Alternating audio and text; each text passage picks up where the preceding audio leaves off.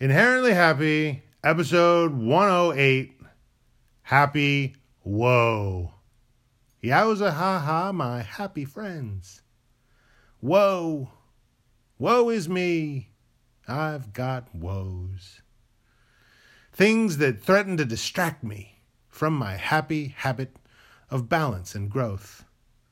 Things that weigh me down and worry me. Things that make it seem as if I'll never feel happy again. Some of these reminders can't even speak loud enough to break through the woeful noise. This is when the body can help the mind. You may hear about how strong the mind is, and mind over matter and all that, but the body and the brain can affect thoughts too. So, should you stay huddled in a dark, confined space, or should you be outdoors in the sun, moving around? I usually choose to huddle. But I also know that a little bit of walking in the grass, in the open air, can warm my thoughts up a little. Talking to people, or not. Talking to happy people who appreciate balance and growth and mindful gratitude. Or just letting your body de-stress. I burn easily, so I don't like staying in the sun too long. And grass has bugs and burrs that like to attach if you go very far. I may use the stationary bike, and I'm forever pacing as I brainstorm and write.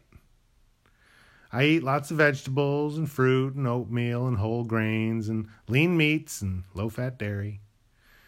I have meaningful relationships with kind people.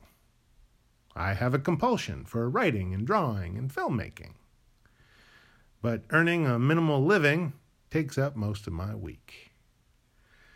So things that should take a month wind up taking 4.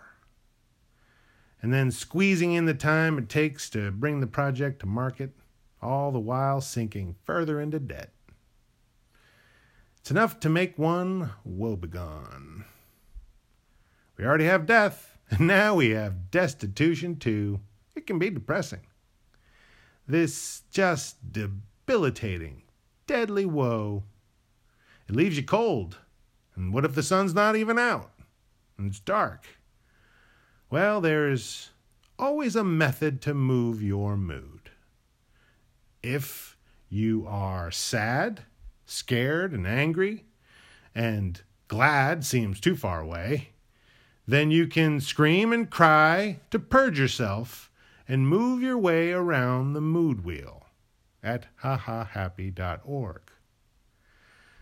Sing along to a favorite song that gives you the feels. Watch athletes or entertainers excel at their craft. Read a story that empowers your mind. Reimagine a past and painful incident, how you would like it to go. Find your balance again and keep growing. Only by staying stuck do you miss the chance to see your own strength. You only think you don't have it because you haven't tried exerting it.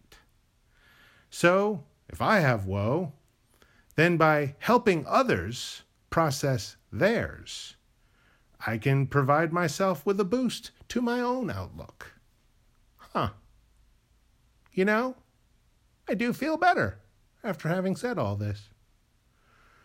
I still have all my same problems, but they don't seem quite so insurmountable when I think about my happy strength and the happy strength of others to help guide me through. But I'm sure, invariably, I'll find occasion to get sad and angry and a little bit scared yet again. I just need to remember that it can take a minute to face it, purge it, and abandon it. So I just have to hold out a little bit longer. But thing is, when I'm very sad, I just don't feel like it. Then I kind of just have to wait it out. I try to get my mind off it, eat some food, take a walk, take a nap. watch something, learn something, do something helpful to others.